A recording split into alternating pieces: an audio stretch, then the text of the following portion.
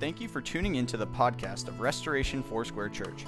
RFC, located in Concord, New Hampshire, is a church that desires to develop disciples who will love God, love people, and serve the city. We pray that this sermon will help you grow in your understanding of who God is and how much He loves you. Well, we want to welcome Pastor Peter Shepard this morning. He's going to be sharing the word with us this morning, and so as he comes, would you pray with me as we launch into this time together? Father, thank you for your word. God, thank you for the gift that you've given us through the Bible. And God, thank you for Pastor Peter, who is one who rightly divides your word and teaches well and proclaims your truth. God, I pray this morning as he speaks that they would be your words speaking through him to us, Lord, and that we, each of us, would find ways to apply the word that we hear to our lives. God, we thank you that you dwell in our presence right here, right now, and we thank you that you dwell in our presence wherever we go. And so may your word as it's spoken equip us to live lives truly as disciples for you everywhere we go. We pray that in Jesus' name. Amen. Thank you, Kevin. So remember now, we're in the book of Acts. Today we're going to enter into chapter 5. The book of Acts is really kind of a long letter, or a treatise, if you will, that Luke sent to his friend Theophilus to talk about the things that Jesus did. Luke did not put chapter headings or verse numbers in his letter. This goes directly after chapter 4, obviously. 5 comes after 4. And you can find this in your Bibles. They're under the seats if you don't have one with you, but we're going to go into chapter 5. Now I want to remind you that this whole book, again, was written by Luke, kind of as a letter to his friend, to give an account of what God did to bring his church into being. His church. It's the second letter, kind of the sequel to his first letter, which was the story of the gospel, which we know as the Gospel of Luke now. But again, it was just him writing to Theophilus to tell him about all the wonderful things that God did. Now, Luke was a doctor. And because he was a doctor, he was inquisitive. He was a born researcher. He looked into things and studied things and looked for answers. He dug into details. That was his nature. We are very blessed that God gave us Luke, the evangelist, such a person who left no stone unturned as he looked for answers and to present God's work. Now, I make that statement to remind us that science, I have to do a little commercial. You watch television, they do the intro to things, and then what do? They go to a commercial. So I'm going to give you a commercial about Luke, or about science. Luke was a scientist, and I want to remind us that science and research are under God's authority and sovereignty. Amen? True science and the research of a true scientist will always point to God and His glory. Science only uncovers or reveals what God has already placed there for us to discover. Science that claims the absence of God or tries to point us away from Him is false on its face. So Luke is a true scientist who faithfully recounts all the miraculous events along the way without any effort to try and craft any kind of a narrative or suit any preconceived plan of his own.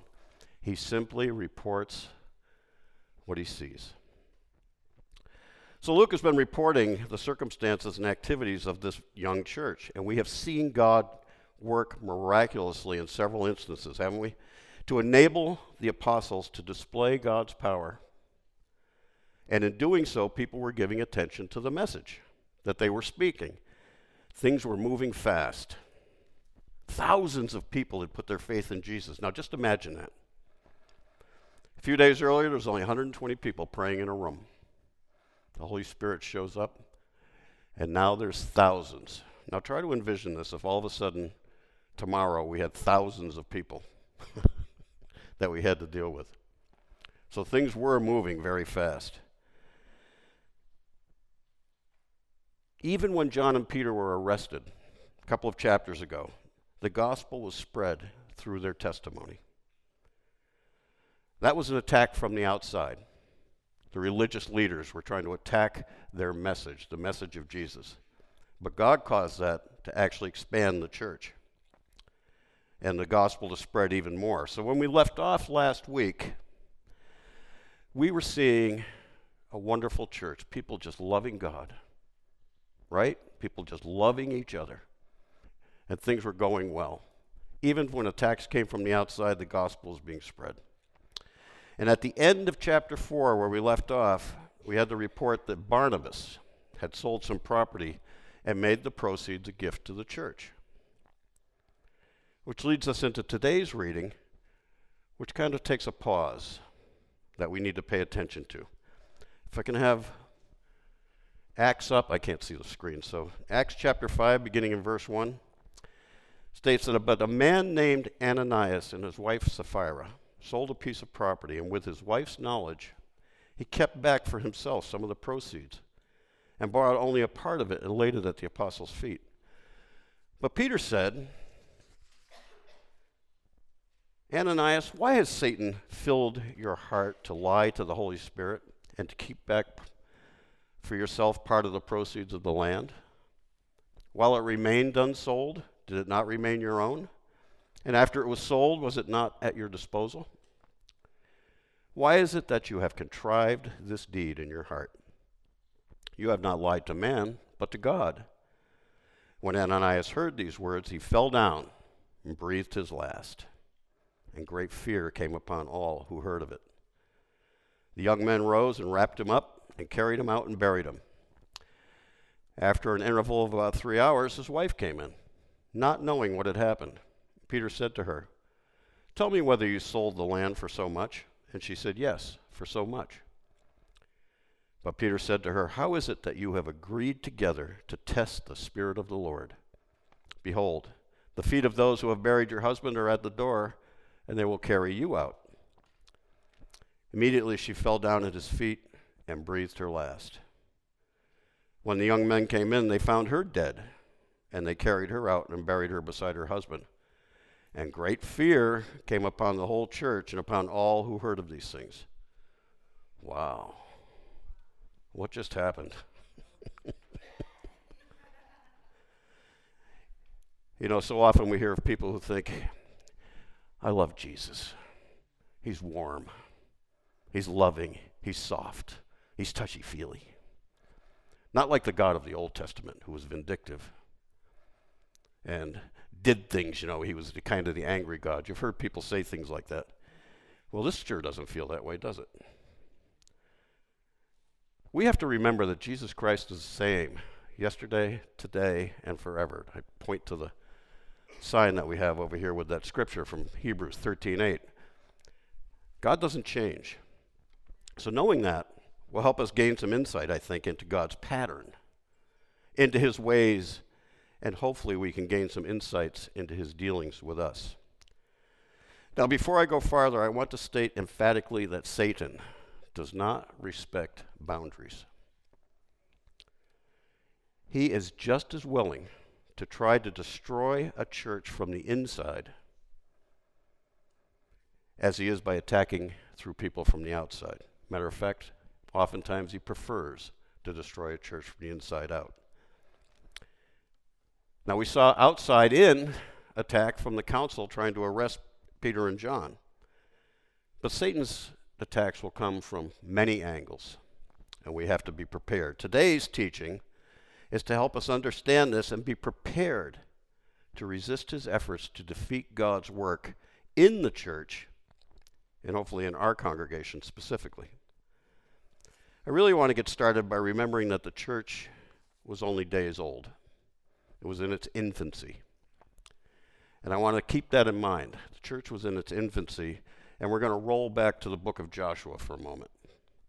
Something that happened in that book in chapter 7. I'm not going to read it all, but I would encourage you to do so.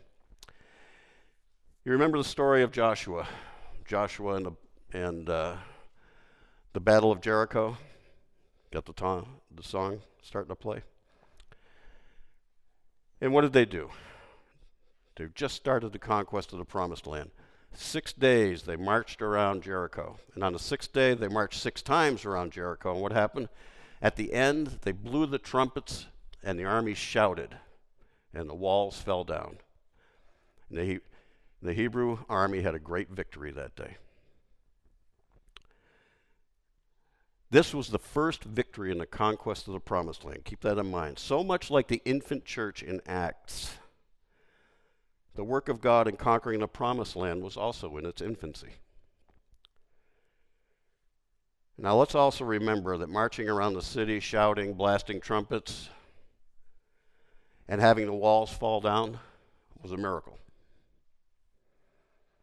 These walls were thick. They were substantial, so thick, in fact, that houses were actually built into them. We know that because Rahab, who assisted the Hebrew spies who spied out Jericho, actually lived in her house up on the wall. So this was not just, your average PVC fence. This was a substantial wall that fell down. It was a miraculous act that God caused. Why? He was bringing miracles to bear for his people, just as he was doing for the infant church. Now let's keep these two things in mind. Infant church, infant conquest. I want to say that when God is birthing something new, he will bring miracles to bear to assist that work. Now, it doesn't have to be a great birthing of the whole entire church or the conquest of the Promised Land. God will give each of us miracles for the things he has called us to do. Now, I've experienced that in my own walk. And I've heard thousands, literally thousands of testimonies of people who can point to something that was miraculous that happened in order for God to foster the work that he's called them to. God uses miracles. Matter of fact, it's one of the main ways that God affirms us in the work that he's called us to. It's also a way that we can discern that he might not be at work. Sometimes I get it in my head, I think I have to go do this thing. And it doesn't go right. It's difficult and tough, and it's like, did God really call me to do this? Now let's make an important distinction. God did call his church into being, and he did give them miracles to foster it. God did call the Hebrews to take the Promised Land, and he did do miracles to foster it. Difficulties that they had later on did not mean that they did the wrong thing. What I'm trying to say is, when God calls us to do something, he's going to assist us. When he hasn't called us, we have to keep a mind out that maybe this isn't going so well because he didn't call me there. This is called, I'm talking about launching into a new work. Now let's go back to Joshua for a minute. Great victory. The walls had fallen down, but something was amiss. They were all prepared. They were feeling good, right? Wow. Great victory. So they said, well, the battle plan called for them to go up to the next town, which was called Ai. AI. Not artificial intelligence, but just AI. And they were feeling so good, they said, you know what? That's a small town. We don't need that many. Send 3,000 soldiers up there. That should be enough to take them out and everything. So they go up. And they go to the Battle of Ai, and what happens? The unthinkable happens. They get routed and defeated. And they go back to the main army with their tails between their legs. And so the leaders fall on their faces before God, and they say, what is going on? God, what happened? Well, something was going on that they didn't know about. And God doesn't mince words. If we can have Joshua 7, verse 10 and 11 up there. God had told them and ordered them not to take any of the spoils of Jericho for themselves. Not the gold, not the gems, not the silver, not the livestock, not anything. All of the spoils of the Battle of Jericho are to be devoted to God. God doesn't mince words. He tells Joshua that somebody has stolen some of the devoted things. And it says, so the Lord said to Joshua, rise up. Why is it that you have fallen on your face? Israel has sinned, and they have also transgressed my covenant, which I commanded them. And they have even taken some of the things under the ban, and have both stolen and deceived. So they set about the business of trying to discover who it was. And through divine guidance, a man named Achan was identified as the culprit, and he confessed. Achan had seen 200 shekels of silver, a gold bar of 50 shekels, and a fancy coat. He confessed to coveting them and taking them. Now, two things I want to point out here. First is that he coveted and he stole. Keep that in mind. Coveting and theft. The second and most important is that his sin wasn't his sin alone. What did God say to Joshua? Israel has sinned. He didn't say Achan has sinned. He said Israel has sinned. The sin was upon the whole nation. It cost 36 men their lives in the battle, and Achan and his family were stoned and burned in order to purge the sin from Israel. Now, does that sound very harsh? Is it any more than what happened to Ananias and Sapphira? We here at RFC are blessed with an abundance of infants and toddlers, are we not? How do we handle infants? We care for them. We protect them. We shelter them with great care, love, and protection. They are wholly dependent upon their parents for everything. And I believe the same is true for the works of God. He is very protective of his infant work. And he deals swiftly and harshly with anything that threatens it. We see that at work in both of these cases. I would just say that what we see with Joshua is the same as what we see with Peter's dealings with Ananias. God is not going to let sin derail his work. Another important point is that we still remember that the sin goes beyond ourselves. We see with Achan and his 36 people that died in the battle because of his sin. In addition, his whole family died as well. All because this one man decided to covet and act on that temptation. If I could put this statement up on the screen. Understand that our sin has impact beyond ourselves. It always affects others.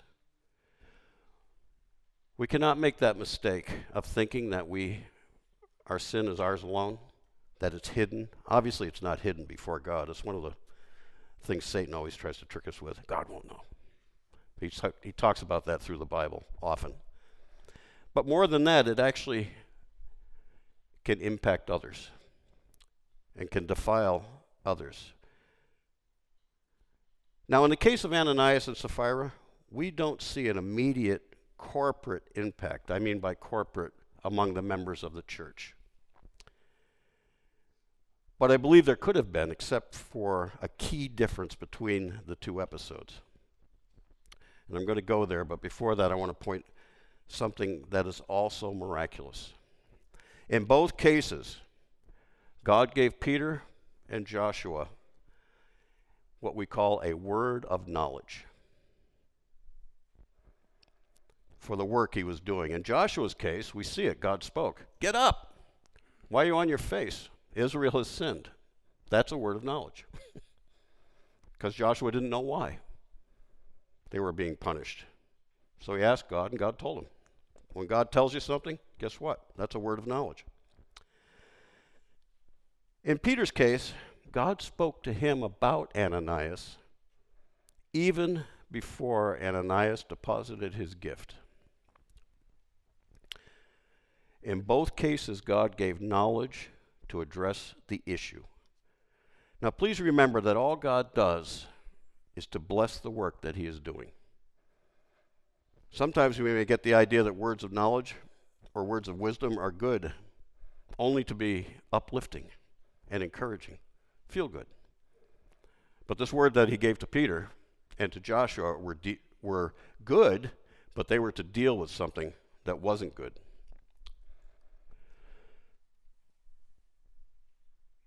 Looking at these two episodes, God's word of knowledge results in death. Not so good for Achan, Ananias, or Sapphira, was it? But good for his people. Make sense? The effect was that the work continued and grew. The conquest of the Promised Land, the expansion of the church. In Joshua's case, the sin was dealt with, and the people went on to conquer the Promised Land. In Acts, Luke says this in the last verse, "And great fear came upon the whole church and upon all who heard of these things." In each case, it was a serious wake-up call for what God was doing. A reminder to each of us that God's work is about Him, not about us. Amen? Please be diligently aware of how important God sees His work and how seriously we must see His work and our part in it. There is a key difference, however, between these two episodes, which is important for us to understand, I believe. These two episodes are very similar, except in Joshua's case, 36 men died before they sought the Lord's guidance on what was wrong. They did not consult God beforehand, right? Send 3,000 guys up to Ai, no problem, we'll take it in a heartbeat. Guess what? No. And they were routed. Was God playing games with them? Hardly. They were learning an important lesson that we all must realize, I believe. We simply must seek the Lord's guidance at all times so that we are aware of any weaknesses that might threaten His work in us and through us. So the difference in the case of Ananias was that Peter already knew by the word of the Holy Spirit what was going on. Only Ananias and Sapphira died for their sin. So what caused the difference? I believe it was one of spiritual preparedness. I believe that Peter and the apostles and disciples were in a continual state of what I call spiritual preparedness. By that I mean they were seeking God through prayer every day. We see it all through the book of Acts. They were in prayer, they were in prayer, they were in prayer. When Josh talked about the raising up of the cripple, they were on the way to the temple for the hour of what? Prayer. They were spiritually prepared. They sought the knowledge of the guidance of the Holy Spirit every day, and Peter was ready when Ananias and Sapphira tried to put one over on them. Joshua was not. He sought God's guidance after the damage was done. Good lesson for us. Great reminder. Each of us, I believe, needs to be in prayer, spiritual preparedness through God's word for what God is doing in our lives. We need to learn the lesson of Peter that being spiritually prepared is far less costly than seeking God's guidance after the harm is already done. These things are important for our understanding. However, I don't think we can close today without looking at the ugly cost of sin. If you remember our passage from last week, in the very last verse, Luke tells us about who? Barnabas and his gift to the church. At this point, all lights are green. Things are going smoothly. All systems are going in the church, as we know. And the same was true for Joshua and Israel. This is at the point that tragedy happens. This is when, please hear me, this is when Satan loves to come in. When you feel like you're on top of things and things are going well, boy, does Satan love to come in and trip people up then. Something that spiritual preparedness would help prevent. In both cases, he employs the sin of coveting to try and undermine God's work through his people. Now, several months ago, I had the privilege of addressing you regarding the 10th commandment, which is the commandment against coveting. And it's because of that that I asked Pastor Kevin if I could have the permission to address you today regarding the sin of Ananias and Sapphira, because I believe it is the sin of coveting that is at the root of what they did. Coveting is serious.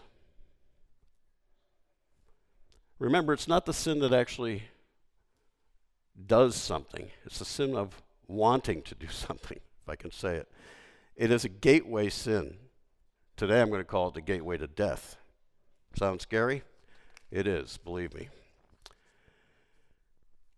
It is true that sin separates us in our relationship with God, but coveting is to me especially vile because it is the sin that causes us to question the goodness of God. It kills our trust in him and brings death, both spiritual and perhaps physical, as we've seen today. Let's think about that. What happened in the Garden of Eden? Wasn't it that the serpent called into question God's goodness to Eve? Didn't he undermine her trust in God? Didn't he cause Eve to covet the fruit of the forbidden tree? And what happened? When she and Adam ate of the fruit, death entered the world. Because of that coveting, we are all forced to die.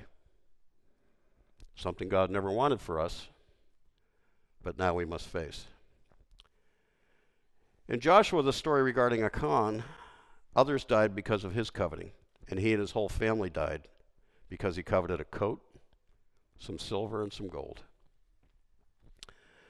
What about Ananias and Sapphira? How did coveting bring their death? After all, they sold some property, and they gave a gift to the church. What could be wrong with that? How could that be coveting? Actually, in two ways. As a reminder, I want to bring up Matthew 16:18, which Jesus says, "Thou art Peter, and upon this rock I will build my church." Jesus doesn't say anything. My name's Peter, but I'm not that guy. He doesn't say anything about building me. He doesn't say anything about building you. What is his goal? To build his church. Now, don't get me wrong. God loves you. He loves me. And truthfully, he wants to have a deep and personal relationship with each and every one of us. He wants us to abide in him, and he wants us to be fruitful. That's John 15:5. But if I've explained anything today, I hope it is that Jesus is passionate about his people in total, passionate about his church, and he will defend it. Ultimately, it is not about us individually, though he loves each and every one of us. It's about his church. That is what he came to build. Now, we are blessed to be able to be part of his work, and he wants to use us, each and every one of us. As Paul calls us, we are living stones used to build the spiritual house of God, which is the church. An individual stone really isn't much, is it? They have to be put together to build. Anybody here ever been up to the Castle in the Clouds? If you remember when they're explaining to you that the stones in that building are specially crafted 5-sided stones to be fit together. That always reminds me of the image that I have of God shaping each and every one of us into living stones in the church. But they have to be put together. Individual stones by themselves laying on the ground are nothing. They don't mean anything. They have to be put together. That's how the structure is built. The importance of the church is, and we'll get back to Ananias and Sapphira.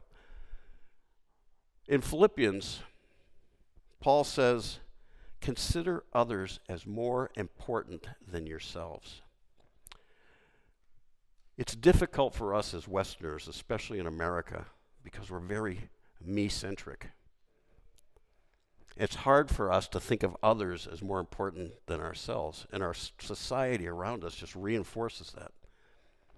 But this is how to build a church, is to take our eyes off of ourselves and keep it on others. God is not going to neglect to bless us. As a matter of fact, the more we take our eyes off of ourselves and think about others, the more we think about how our stone helps support the other ones around us, the more blessed we are. That's that lesson that we learn from the Word. Jesus told his apostles. I don't know how many times these guys were arguing about who was the best, you know? It gets tiring. What were you guys talking about? Well, we were talking about who's going to be number one, you know? Don't do that. The least of you will be the greatest. That's the lesson of the gospel. That's the lesson of the church. We fit together looking at others and how we're fitted into the wall or the building that Jesus is trying to build. Therefore, we must also always be mindful that we serve him, but we must serve his church in humility. We're called to both of those things. So what does all that have to do with poor Ananias and Sapphira? Well, simply put, they took their eye off of the church and put it on themselves. Peter says they stole from God and they lied to God. How? Because they misrepresented their gift. These people owned some property and it was theirs to do with as they pleased. Peter says all of that. It was still yours. And even after you sold it, the money was still yours. They weren't forced. It wasn't a communist thing. They weren't forced to give up their money. It was always in their possession. But they conspired to hold back some of the money and present their gifts as if they had not. They were misrepresenting. This is very sad, you know, because Ananias could have simply come in and put down the amount and told Peter, hey, we sold some land, we're going to keep part of it, but the rest of it we're going to give to help the church. He would have been cool if he had just been honest. For that, they would likely have been embraced, because we know that Peter told them the proceeds from the sales was theirs to do with as they wanted. But they coveted. And their coveting was a threat to the church. They held back but tried to present their gift as something it wasn't.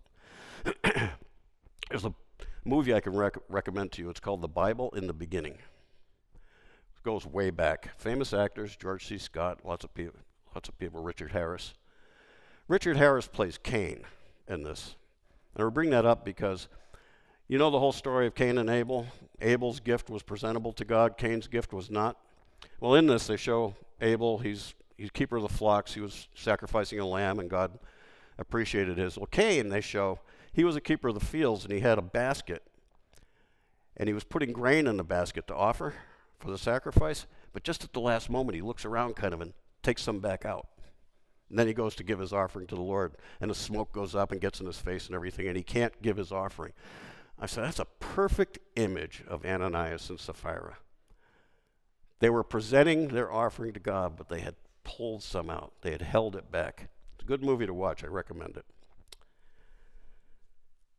Their motives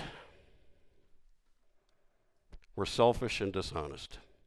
When Barnabas sold the land, his name Barnabas, by the way, was actually Joseph, but the apostles called him Barnabas, meaning son of encouragement.